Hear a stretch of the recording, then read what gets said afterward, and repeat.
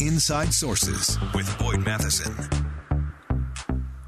Welcome back to Inside Sources on KSL News Radio. I am Boyd Matheson, and often prayer in the public square is frowned upon. It's sort of pushed out of the public square in so many ways. But last night, prayer happened in a very unique way. It happened in the NFL square.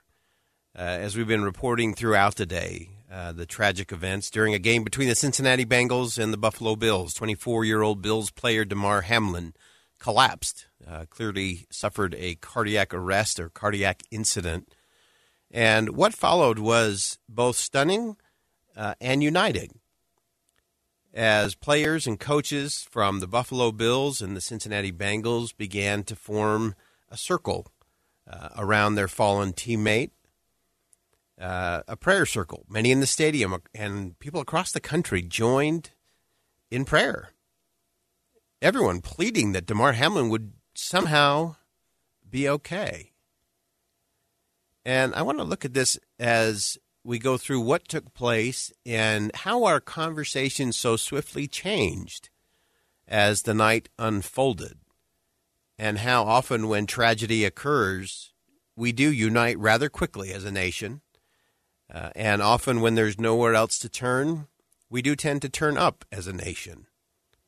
ESPN reporter Lisa Salters was at the game on the sidelines, and she gave incredibly emotional and honest, authentic reporting on what she saw take place after Damar Hamlin collapsed. I mean, right now, all I can really think about is that player, his teammates, just seeing the agony on their faces, the concern on their faces. They're scared for him right now, and they should be. We all should be. But to see them hugging each other, down on their knees, praying for him, his coach, the other team, their head coach, those players, just to see how much unity and just unified concern that they all had for this young man. Lisa's an extraordinary sideline reporter. She's tough with the players. She's honest in her reporting, and you could hear the emotion in her voice as she talked about that moment of unity where suddenly football did not matter at all, but the life of a young man meant everything to everyone. It was a uniting moment that was most extraordinary to me. Lisa was asked about the moment, that she realized that this was just not a regular injury or a hard hit or a broken bone, but something very, very serious. Here's how she described that. Yeah, it was when all of the players came out onto the field and took a knee.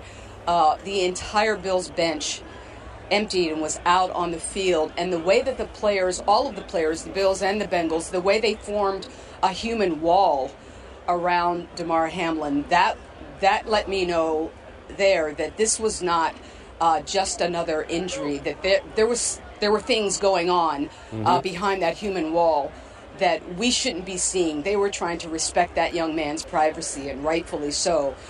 So that was when I realized immediately that this was not just another injury, that this was something very, very serious.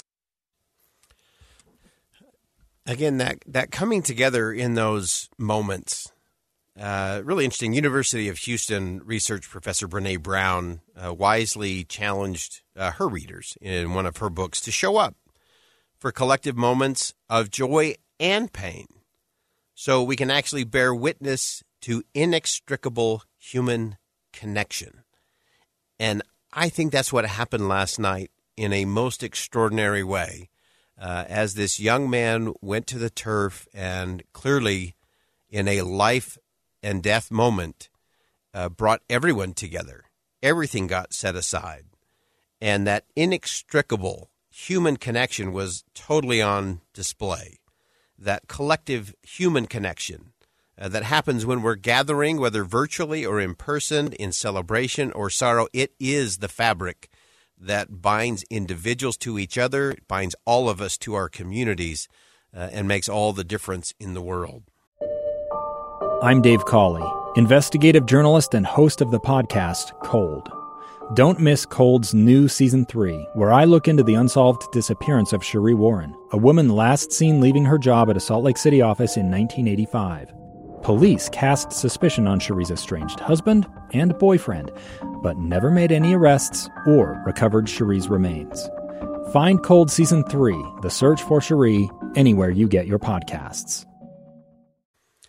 Sports Center host Stephen A. Smith, normally very bombastic in his opinions about sports, gave his reaction to the event and how the event that took place became much, much bigger than just a football game. His mother is with him. She didn't come to this stadium to see her son in that condition. And so your heart goes out to her. You just wish him nothing but the best. You're praying for a full recovery. We understand that the game does not matter now. It simply is not that important. You can always get another game back. You can revisit the game down the line.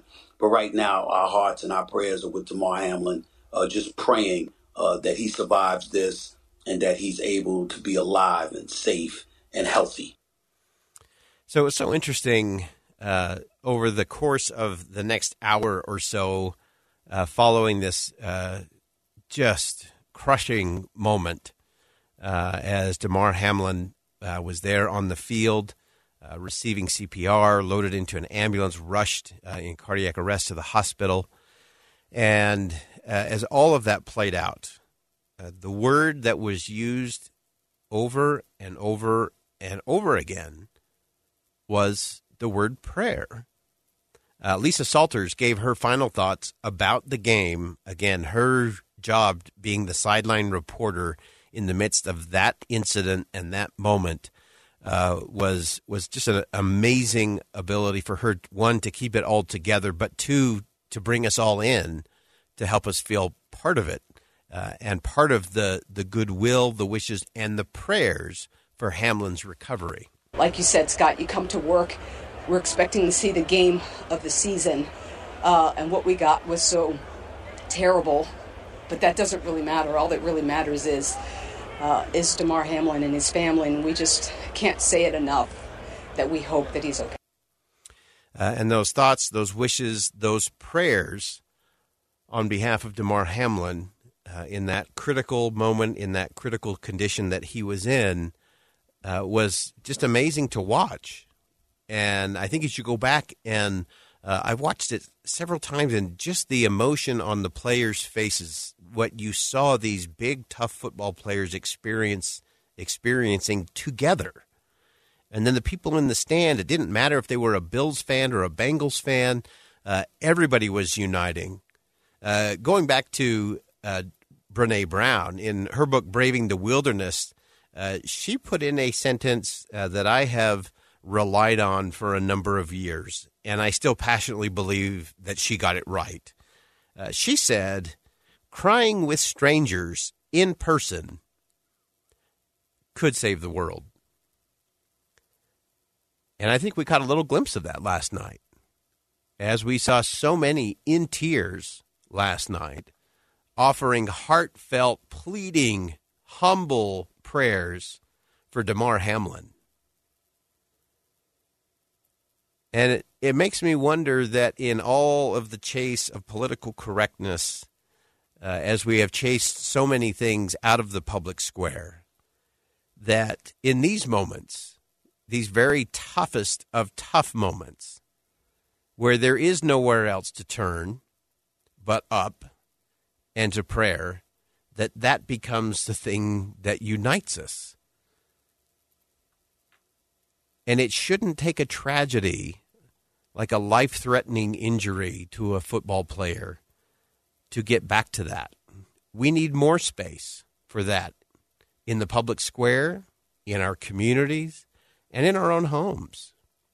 Because I think Brené Brown got it right. I would say crying with strangers in person could save the world. I think praying in person, regardless of your faith, tradition, or belief, crying and praying with strangers in person could change the world. I think that's absolutely right and correct.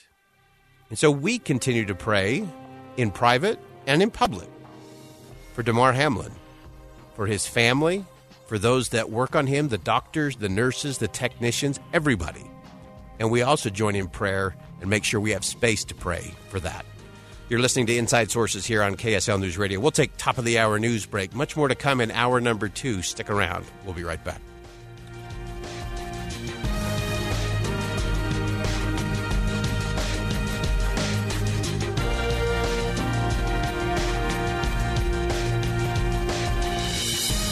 KSL FM Midvale, KSL Salt Lake City. Listen on the KSL News Radio app and in your car at 102.7 FM. KSL News Radio, Utah's all-day companion for news.